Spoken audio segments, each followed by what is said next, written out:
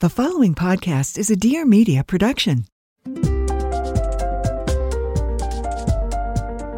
Welcome to Raising Good Humans. I'm Dr. Aliza Pressman. And first of all, make sure if you are ready to get a chapter on resilience from the 5 Principles of Parenting, my first book, and you're ready to have a live Zoom to talk about it, go pre-order your book now. And then you can go to the link in my bio on Instagram at Raising Good Humans Podcast, or just go to draliza.com and just keep your order number so you can join me for my live Zoom, get the pre-order content. And also, you guys know me, so buying my book in advance is so helpful. I'm so grateful. I cannot tell you. It's so helpful to get this out into the world.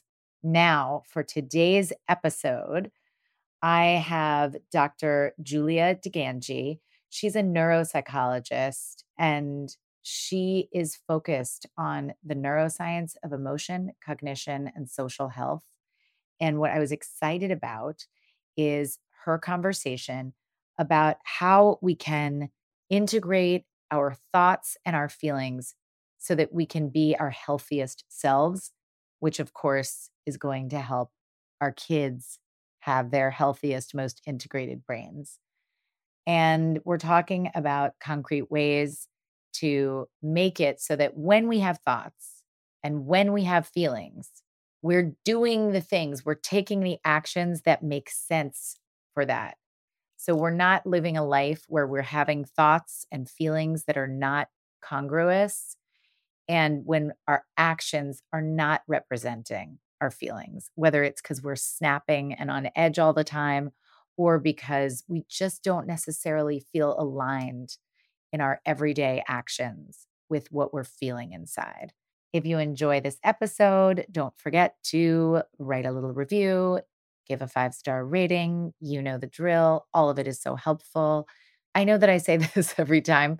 I really want to give you content that helps and supports you.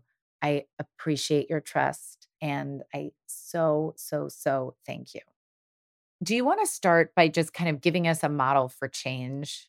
Sure. I know that's so general, but I think you're such a big question, it's but a big sure. model for change. No, I think helping us understand how our brains work and how changes can occur, and then we can use examples in, parenting and real life, but understanding how our attention works and how we can change in whatever capacity we're talking about, I think would be super helpful framework.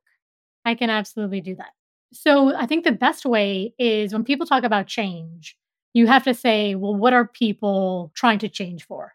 And people love to give a million different answers to this question. So they love to say they're changing for a new job, they're changing to be a better parent, they're changing. I mean, you can just go on. The list is infinite. But really, they're changing for one singular reason. And that reason is to feel better. And I think this is such a clarifying statement. Basically, all of the meaning in your life is emotionally constructed. So it's how you feel about your life that determines the meaning of your life. Are you a good parent? I don't know. It depends on how you feel about it. Are you too strict with your kids? Depends on how you feel about it. Should you feel more guilty or less guilty? Depends on how you feel about it. So what I want people to understand is it's ultimately this emotional energy that's constructing all meaning in their life. Now, when I say emotional energy, I don't mean that metaphorically or metaphysically. I mean, emotions are quite literally neuroelectrical impulses that your brain sends out and communicates with your body. Okay, so how do we make change? Well, if the purpose of making change is to feel better, it's really actually quite simple. I think we make it so much more complicated than it needs to be. So your brain has 3 engines that are powering you through your life. You have an engine of thinking, you have an engine of behaving, and you have an engine of feeling. Now, imagine that you were going to make some kind of powerful machine, like an aircraft or a car, and you said, I have a fantastic engineering idea. I'm going to have some of the engines traveling in one direction, and then I'm going to make it so another engine travels in the exact opposite direction. You'd be like, that is the dumbest idea. You definitely should not be some kind of an engineer, Julia. A lot of us are dividing the engines of our power against each other. Let me give you an example.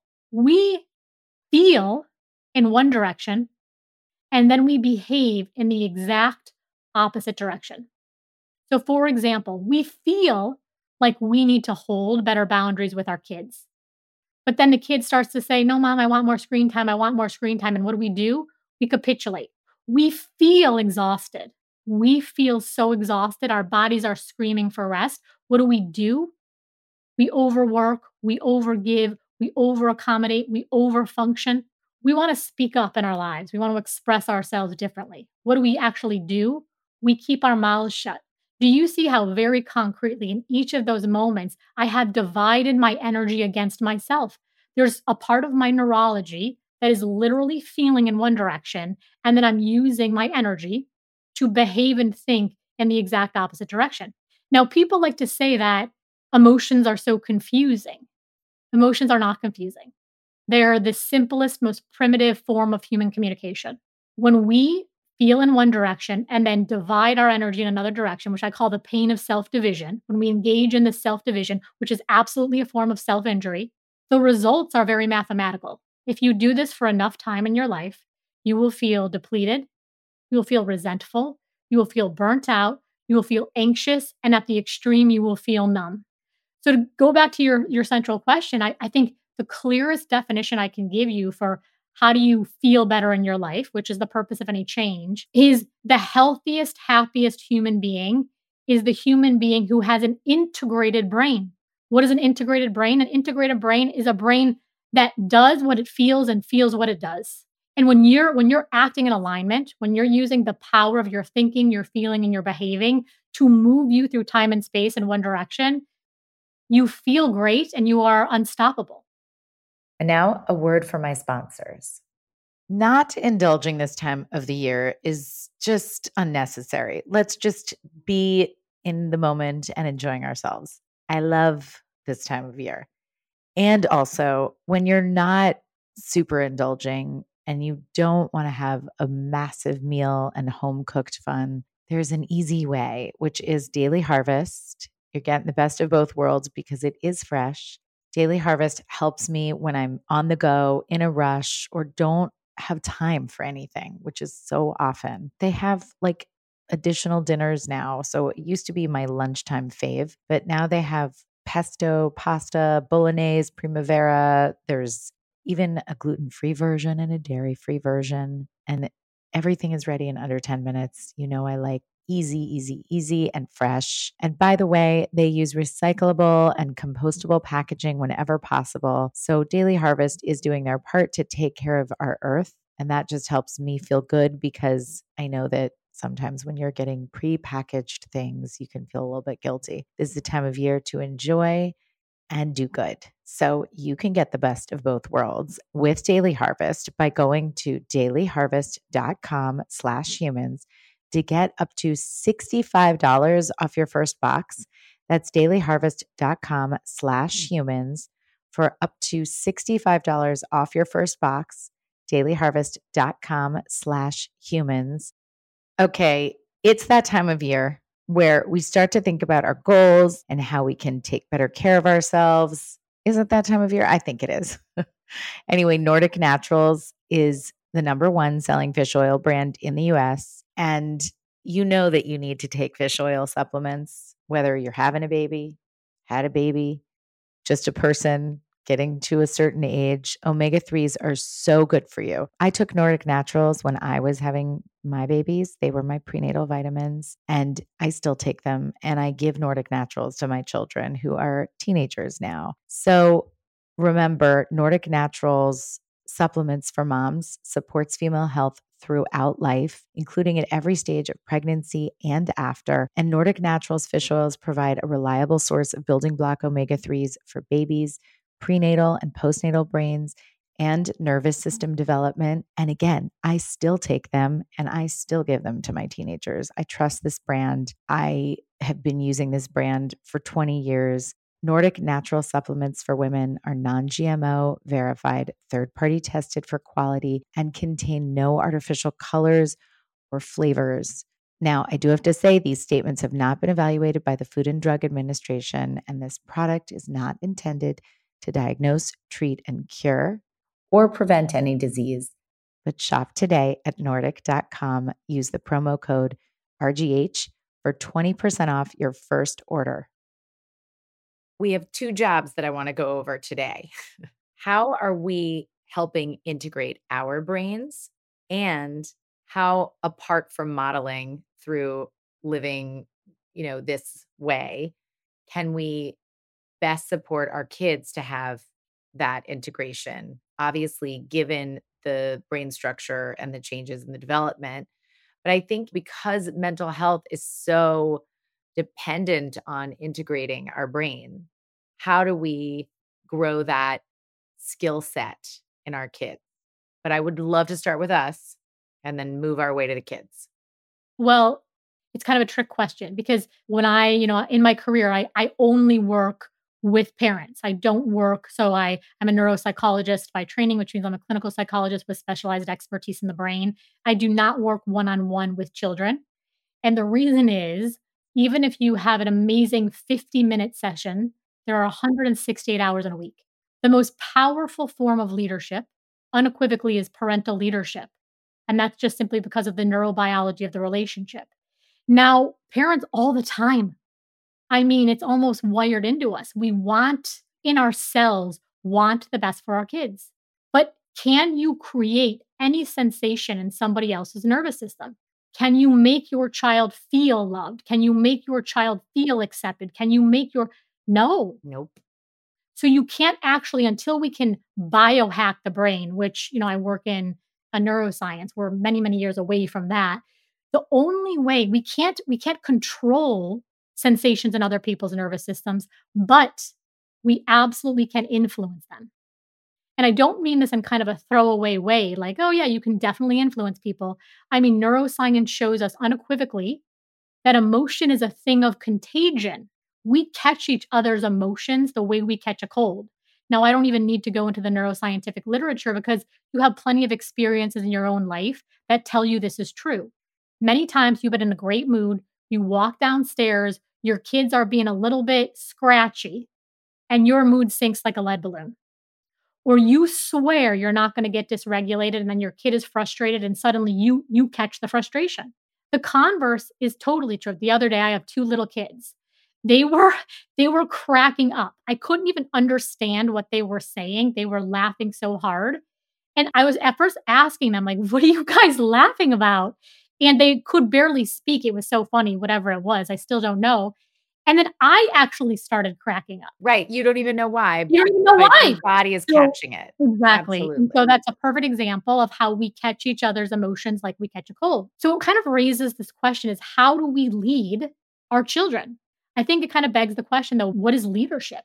Here's the best definition I can give you for leadership based on how the brain works. Leadership is whoever has the strongest emotional energy in the room. I don't mean the most aggressive or the loudest. I mean the purest emotional signal. Now, I do a lot of work in all human relationships, so couples, and I do a lot of work in parenting. I very often will work with parents who are brilliant. They're accomplished, they're seasoned professionals, and they will be brought to their knees by the behavior of their 4-year-old or their 6-year-old. So, what does that tell you? First of all, there's no shame in this. We've all been here before. What it tells you, though, is the energy, the emotional energy of that child is setting the energetic tone for that family system. So when we want to lead our kids in different ways, we have to think first and foremost about our own emotional signal. So a lot of times we will say, dear sweet child, all I want to give to you is patience. Dear sweet child, I want to attune to you. Dear sweet child, I want to play with you.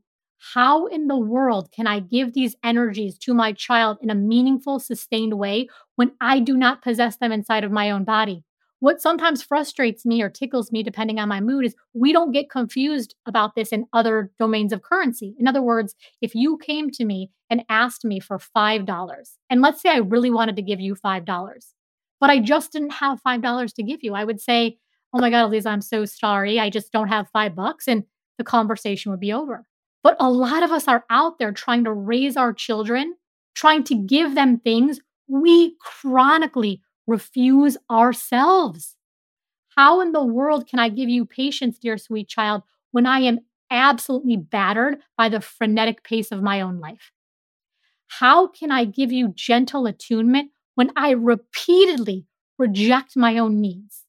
How can I give you playfulness when I overwork? I refuse to experience joy in my own life.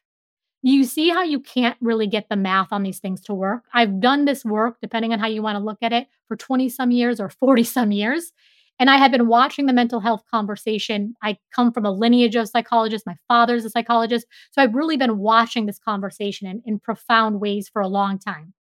We're having a moment, and I am incredibly optimistic. So there's all these conversations about well-being and self-care. Self-care is about, will you do what it takes to basically reunify your feeling with your behaving? The interesting thing to me is that we talk a lot about the conversation now moving in a direction, but I feel like the science has been in this direction much longer than the conversation has been in this direction. So sometimes when there's these transformational, whatever, there's like something in the zeitgeist that's meeting the science, it's exciting, but it's also like, finally, you know, like co-regulation has been a thing. But Then it's, like, shocking and yes. revelatory in the world today, and what I think is wonderful is that it's getting out there and that the conversation is happening. One thing that is nice to hear about are, we can control ourselves, we can't control other people, and so this kind of conversation is more hopeful in the sense that you definitely can start right now because you don't need to get anybody else on board. So, first of all, you got me really excited with your point of like, is this stuff really new? And I think what's happening is the science advancing at a breakneck speed? Absolutely. And then will that inform future interventions? Absolutely. But you're raising a really, really powerful point. And it's actually the very reason I wrote Energy Rising. So I am from time to time asked to do public facing things. Like I've been asked to be, experts on reality shows and stuff like this. I almost unequivocally always say no. I like to say I'm a Midwest academic who likes to go to 2 good parties a year and spend the rest of the time thinking alone in my office and taking care of my patients and clients. The reason I agreed to write Energy Rising is because of I had the opportunity to communicate this premise. Every single thing that we want in our lives, in our homes, is on the other side of the feelings we think we can't feel. So I don't care about brilliant apps or new parenting hacks because the actual line between where we are and where we want to go is entirely dependent on the feelings we are willing to feel or not feel in our nervous system. So you bring up the subject of co-regulation. Well, I can only co-regulate to the degree I can hold the energies. Again, this is neurobiological, the energies of frustration, impatience, sadness, rage, despondency in my own body. Now, you can understand that we all obviously have very different childhoods and upbringings. We're at different points in the sort of healing process in our own life. I just took my kids yesterday to one of these like jumpy house. So we spent all day at the jumpy house. We were getting pizza. They had been begging to go. We were having a great time. And we left and it was like complaint after complaint after complaint. So we didn't stay long enough. We should get ice cream. We should Now the energy in my nervous system was lifting off like a rocket to Right. Mars. I'm Okay? sure. So, my ability to respond in an emotionally intelligent way, and all emotional intelligence means is my ability to think intelligently about my emotions, depends on how willing I'm able to move that energy in my nervous system. And sometimes the most intelligent, we again, we overcomplicate it.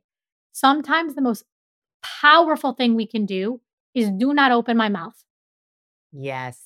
I say, do not bite down. I have 2 tips. I say, do not bite down and Great. literally soften your face.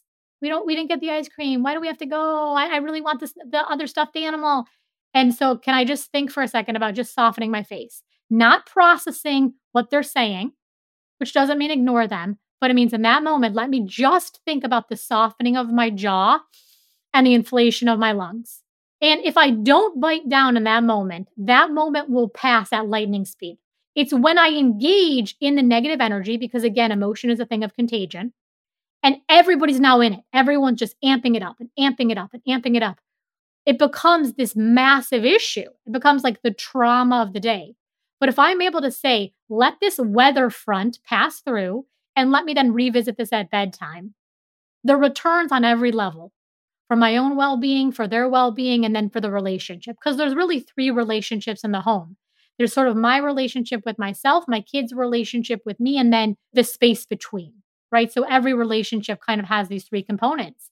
And I think to go back to your point, it does not matter how brilliant the interventions are. And there's a ton of insanely intelligent information out there. It matters our willingness, again, to integrate the thinking system with the feeling system. I think the most powerful thing that we can do on this planet is be willing to feel feelings I have historically been unwilling to feel. And if you look at the front line, the most science-based, the most productive treatments for family systems, what they're really asking people to do at their core is come into a new relationship specifically with feelings they've been avoiding feeling. And now a word from my sponsors. This episode is brought to you in part by BetterHelp. Obviously, mental health is a big part of my gig. I value it so much for all of you and for our children. So any opportunity to get you support is a great opportunity, and BetterHelp makes it easier. Therapy is incredible. I notice that caregivers often give up therapy because they don't have time, they don't have bandwidth, or they can't find a provider for their schedule. And so, what I love is that BetterHelp.com makes it so much easier. You can do everything entirely online. It's designed to be convenient. It's designed to be flexible. It's designed to be suited to your schedule. You just have to fill out a brief questionnaire and you get matched with a licensed therapist. If there isn't the right fit, you can switch therapists. There's no additional charge. I really want everyone to make sure to take care of themselves. Having a therapist can be a wonderful way to do so. And BetterHelp makes it easy to find one and schedule. So find your bright spot this season with BetterHelp. Visit betterhelp.com/humans today to get 10% off your first month. That's BetterHelp, HELP.com/humans. Self-care is caregiving. It really is. Okay, if you are looking for a meaningful gift this holiday season that your loved ones will actually use, particularly grandparents or anybody who's far away, I have a perfect gift for you. It's skylight frames. You know I love skylight frames. And if holiday shopping stresses you out and you need something that you know is going to be loved, get skylight digital picture frames, because basically you give an awesome frame to a loved one. You put whatever pictures are already on your phone on there, and you can change them so that they are in a rotation, and surprises can happen any day. So give grandma a thrill.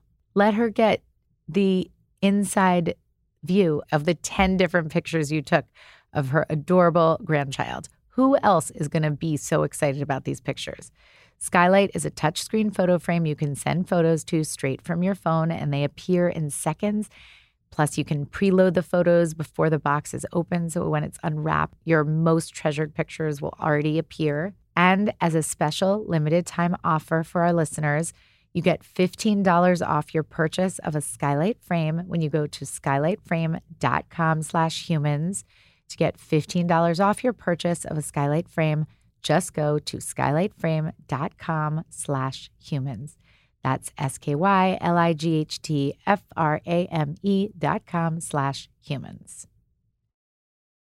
Can we use one concrete example of feelings that you see people avoiding that is a little bit less expected?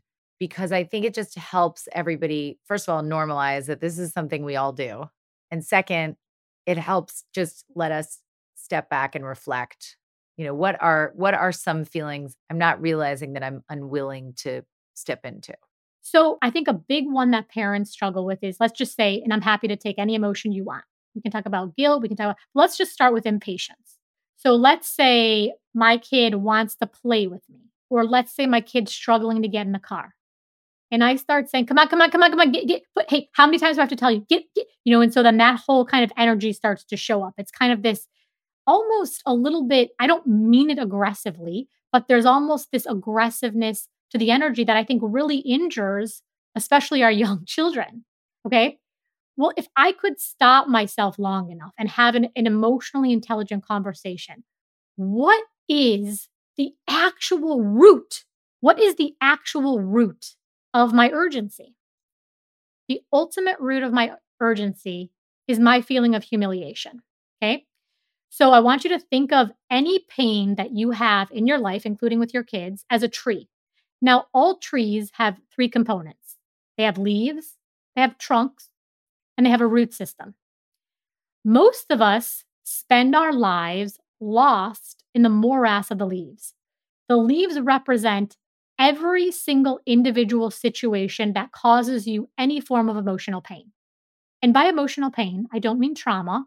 I mean any bad feeling. So your kid's doing X and it's frustrating you. Your kid's doing Y and it's making you impatient. Your kid's doing Z and it's making you sad. I mean, we could go on and on and on, right? Your kid's doing A and it's making you anxious. So it's just this situation after this situation after this situation. The problem with this is just think about how, you don't have to be an arborist to recognize if you want to heal a sick tree, it's total lunacy to go leaf by leaf by leaf, okay? So I have to say, there's got to be something more powerful here. And part of the evidence, if we really think powerfully about our relationships with our kids, we're getting into the same situation over and over and over. It's like that whole definition of insanity is doing the same thing and expecting a different result. So how is it that I'm having the same conversation that I had 2 years ago, right? And it just, these things just kind of keep replaying. So you kind of say to people, all right, well, what is behind this sense of like being frustrated or impatient that you can't get to the grocery store? Well, let me sink beneath the leaves and go into the trunk. When we get into the trunk, we start to feel like, okay, I thought I had to go to the grocery store. When I tap into the trunk is about the angry class of emotions. So these are things like frustration, rage, fear, mad. I don't care what word we use. It's just this sense of like being angry. Well, I'm kind of impatient with my kid because I'm frustrated because I really wanted to go to the grocery store and they won't cooperate. Okay. Well, my fundamental expertise is trauma.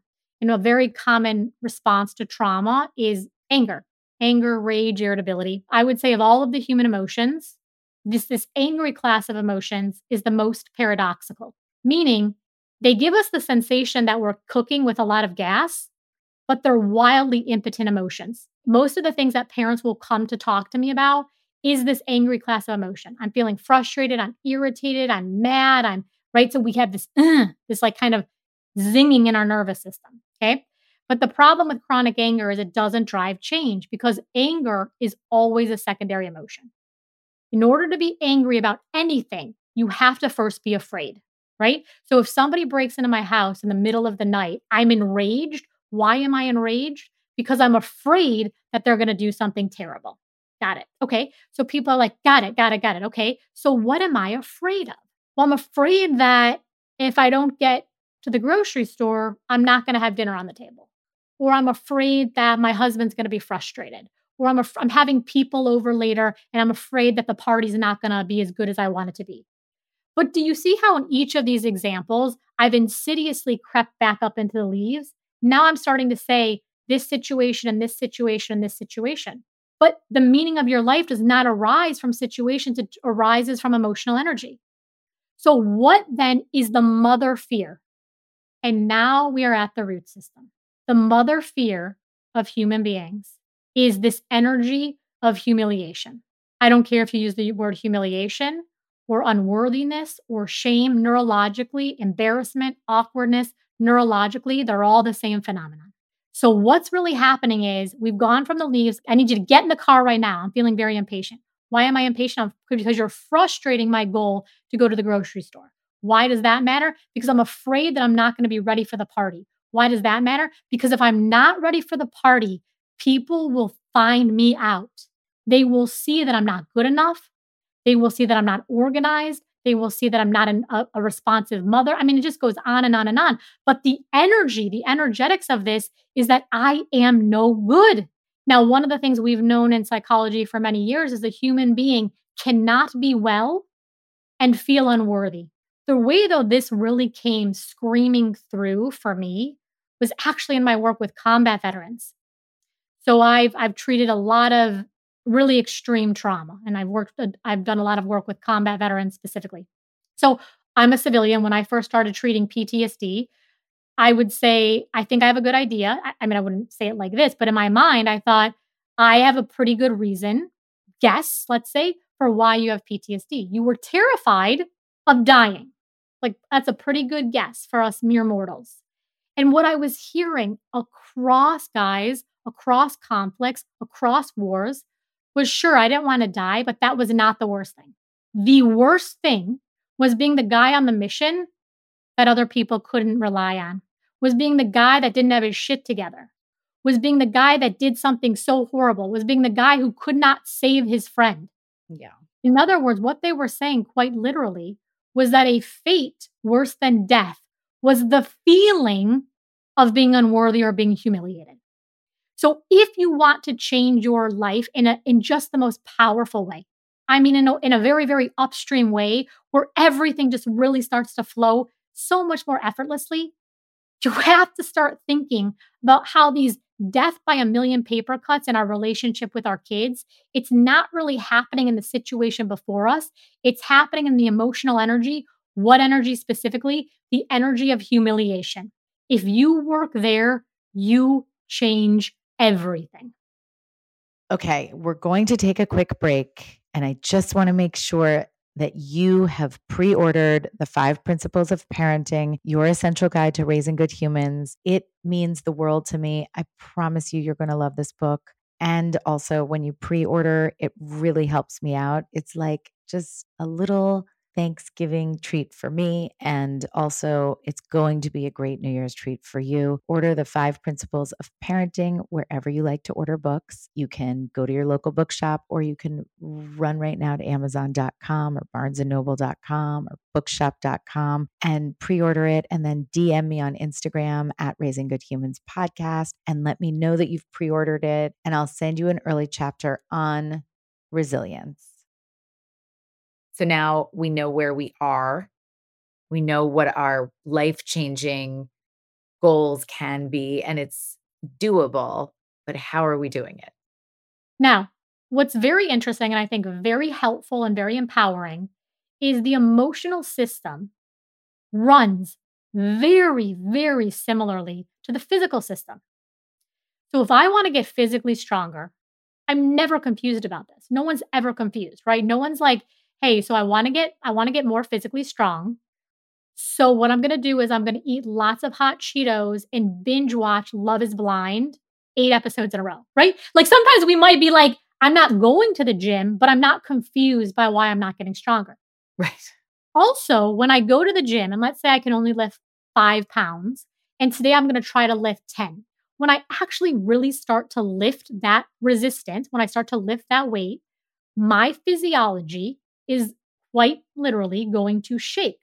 So my muscles going to shake, my heart rate's going to race, my hands might tremble. In that moment, no one ever runs out of the gym screaming, call 911, right? In fact, a lot of us, we don't even think that trembling necessarily feels good, but there's something satisfying about it because it's the clearest evidence that we're getting stronger. Okay, this analog works perfectly on the emotional side. When I say I'm going to start doing something emotionally different why would I do this? To become more emotionally powerful. Okay. Why would I want to become more emotionally powerful? Well, I think that's self-explanatory, but the more emotionally powerful I become, the more I'm able to meet my life with grace and intelligence and peace. So when I start to behave in different ways, especially ways that trigger me, they make me anxious, they make me stressed, they make me feel bad. I am going to again quite literally shake. Let's go back to the example of me being late to the grocery store. If I say, all right, this is not working, because every time I've been here before, I kind of badger my kid. I could tell it doesn't really work with him. I don't feel good. I also don't really think this is like the parent I want to be. I still kind of have to get to the grocery store, but okay, hold on. Let me think for a second. I'm just going to say, I've done this. I've done the pain tree example, and I understand that this is really about my sense of worthiness. So I'm going to say, all right, if we don't get to the grocery store on time, the world is going to keep turning. Intellectually, I know this in a heartbeat. But when I really start to live this moment, the neurology is going to respond and it's going to shake. You're going to start to feel the pressure in your chest. You're going to start to feel tension in your jaw. You're going to start to feel a little squinty in your eyes. You're going to start to like have this nervous energy. Do you know what I mean? Like you're kind of like pitter pattering around the house. If you allow yourself to shake in that moment and not capitulate and return to the old behavioral pattern, I promise you, and I can give you a really extreme example of this if we have time. I promise you that your system will calibrate, it will habituate. Your brain works a lot like your muscles. If you train your nervous system to shake in a way that you think is actually productive, expansive, leading you to more leadership in your parenting, and you commit to it, not only will it will happen with shocking speed. What happens to most of us is we do it for maybe a day, or we do it even, we can tolerate it for 15 minutes. And then the heat inside of our own nervous system gets so big that then we kind of blow our top and we say, in one form of another, all right, the deal's off, get in the car. We all know if we took Psychology 101, the most powerful form of reinforcement is intermittent reinforcement. So if today I can like say, all right, I'm willing to work with my and sort of hold my emotional shake for 5 minutes, but then tomorrow all bets are off. And then the next day I'll try for 7 minutes, but then the next day, it's like just trust the science that's saying we really understand how to change this relationship with things like nervousness and anxiety and these kind of bad feelings, and just hold your shake for a very short period of time. Now, what people can also do is they can kind of make a hierarchy out of these things. So imagine you said, all right, I'm kind of getting clarity in my life of 5 things that I want to change. I want to be like more laid back around dinner time. I want to be more laid back in terms of like how I do homework. I want to be more laid back and like, I don't know, you can just go on and on. Screen time. You would rank these things. So, and you would rank them in order of their difficulty. So maybe, a 3 is pretty easy, a 7 is like moderately hard, and a 10 is you would collapse. Now, just like you would never, if you haven't been training your body, go out for an Ironman tomorrow, when you're thinking about building emotional power in your parenting relationship, you don't want to start at a 10. You want to say, let me focus on one thing and only one thing, and let me like focus at about around a level 6, 7, or 8. That's kind of the optimal level when we're thinking about how to change our nervous system. I think that that's the crazy part of all of this is that in order to do the change, as you said, it's so much more simple, but it feels just so burdensome. But see, so I love that you said this because you're totally right. But once again, where are we back? Because I really want to orient listeners here. We're back at feelings I think my nervous system can't feel. So tell me how this fits into you naming Energy Rising. Yes, I would be delighted to answer that question. I thought more about naming this book than I thought about naming my own children. So the reason I landed on Energy Rising is your physiology, your brain and your body is exquisitely designed. And your body knows what to do with waste. You take in food, you pass it. You take in oxygen, you release carbon dioxide. Every 27 days, your skin cells go. A foreign invader gets into your immune system knows how to eject it. The body and the brain generally know what to do with waste. There is something singular about our experience with emotional trash. So a bad feeling will happen. It will start to quite literally rise in the body. You'll start to feel that flush because, these things are first communicated to us through sensation, right? So we'll start to feel a tightening in the chest, or we'll start to sort of bop our hands on the table, or our thoughts will start to race. and we'll start to feel a feeling that doesn't feel good. And instead of just letting it move through the system, not becoming super entangled with it, we shove it down. It rises again, shove it down, tries to rise again, shove it down, shove it down. Avoid it, numb it, run from it, scroll through it. If you spend 5 years of your life, 10 years of your life, 50 years of your life shoving emotional trash down in your system, you become emotionally congested, emotionally constipated. Your emotional plumbing is so filled with junk that when something happens that's wildly ordinary, if you think about the things, and this is a very important point, it is actually not big T trauma that really brings us to our knees. Big T trauma is atrocious. That's what trauma is by definition. But the things that really destroy people are these sort of millions of insults after the fact, these kind of death by a million paper cuts. So we destroy our families because over homework, over the kid wants to wear different pants than we want them to wear. The kid doesn't want to eat the broccoli. They want to hang out with different, we come up with these horrible stories. It's sort of a funny story in a way. I was working with this mother and child dynamic, and the mother is saying, she doesn't respect me. She doesn't love me. And the girl says, I don't know why she keeps saying that. I love her to death. I respect the heck out of her. I just don't like geometry.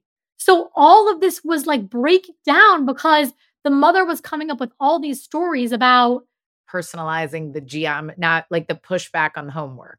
Correct. Now let's go to the mother's thing because we've all been here before. When we really start to get into the mother's story, it becomes, let's go back to the pain tree.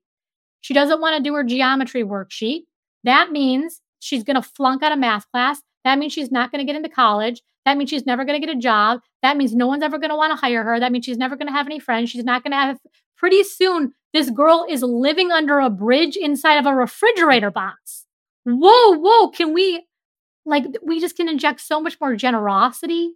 We as parents don't need to torment ourselves like this. But until we understand the impetus for the emotional energy, we're just going to keep shoving it down and keep shoving it down. Then we become emotionally constipated. And then we start becoming very reactive in situations that we are very, very well equipped to handle. Your brain is the most brilliant machine on the planet. It sort of blows my mind that we spend more time figuring out how to operate ChatGPT in our own cell phones than we think about the intelligent management of our own nervous systems. Meanwhile, we are very, very interested in other people's nervous systems.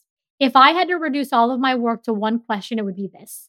People come to me all the time and say, how do I get these people in my life who are very, very important to me, my kids and my partner, to behave differently so that I don't have to feel feelings I don't like to feel inside of my own body? I hear that all the time. And even when you hear the phrasing of the question, it's like, can we all say that since we're not in it, we can hear how that's not the question? That's not the question. It can't be the question. And I struggle with this. It's one thing to know the work because I think I have an extraordinary understanding intellectually of the work. And it's another thing to live the work. Like I have a little kid who everything is backwards. I mean that like he will put his shoes on the wrong feet. He wears his clothes inside out. And I have feelings about this. Mm-hmm. But I really had to say, what is the problem here? He wants to wear his jersey backwards. Is his coach okay with it? Is the team okay with it? Because what I was thinking, if I'm going to be really transparent here, I went into my own pain tree work and I was like, I'm afraid of my child being rejected. And so I'm now getting into these fights with him. And I was like, isn't that so interesting that I'm creating the very energy I'm saying I'm protecting him from? Because he's sort of saying to me, he's little, so he doesn't say it quite like this, but like, why can't you understand that? Like, I'm not really trying to hurt anybody. I just want to wear my pants backwards. And when you keep telling me I'm like doing it wrong and I've communicated to you, I'm okay with this, and you keep insisting it's not okay, your constant challenging of my reality is making me feel unheard, unseen, unattached to you. So I was kind of like, I just need to be like, work on my own regulation while this little guy wants to wear his shoes on the wrong feet. I see this happen all the time too. One of the things I think we miss as parents is we can only trust our children to the degree that we trust ourselves. So a lot of times what we're saying, and until we have conversations like these, and this is why I'm so grateful to have this conversation with you, we think it's about the situation, but it's really about the energy. I take my kids to the park, and I was at the park the other day, and some mom, little Johnny's like up on the slide. And mom's like, Johnny, Johnny, get down, Johnny. Johnny, I'm gonna need you. Hey, can you, Johnny? You're gonna fall. And like I was watching this, just kind of like sitting back, and sometimes it's nice to be able to sort of watch other people and learn about ourselves and learn how we kind of make some mistakes. Little Johnny was not afraid that little Johnny was going to fall. Little Johnny looked very, very sure-footed. So when mom, the most powerful actor in his life, and dad, of course, is in that class too, or whoever the caretakers are, is saying, don't trust the intelligence inside of your own body, we start to get these messages at very early ages that the feelings I'm feeling about my own reality cannot be trusted. And then we outsource our locus of control. We outsource our power. And then this creates a lot. You want to understand why there's a lot of adults who are disconnected, depressed. Now, of course, I'm not saying like mom getting worried one day at the playground that little Johnny needs to get down, but you can see it was actually mom's own anxiety about something bad happening to her child that was driving her behavior, that was then communicating to little Johnny, don't trust the feelings inside your own body. Trust what I'm telling you. And we want so much for our kids to have a sense of worthiness. Can our kids have a sense of worthiness if we do not? No, ma'am. No, ma'am. No, ma'am. I mean, look, I have no illusions. I know my children will end up on a psychologist's couch, and I'm thrilled about that. There's an evolution that's going on, but there is no more powerful actor in your child's life than you. And I think so often we try to invest in our kids from a place of emptiness. The fastest, most efficient, most neurologically aligned way to build a healthy, worthy, self-loving child is to develop a healthy, worthy, self-loving relationship with yourself.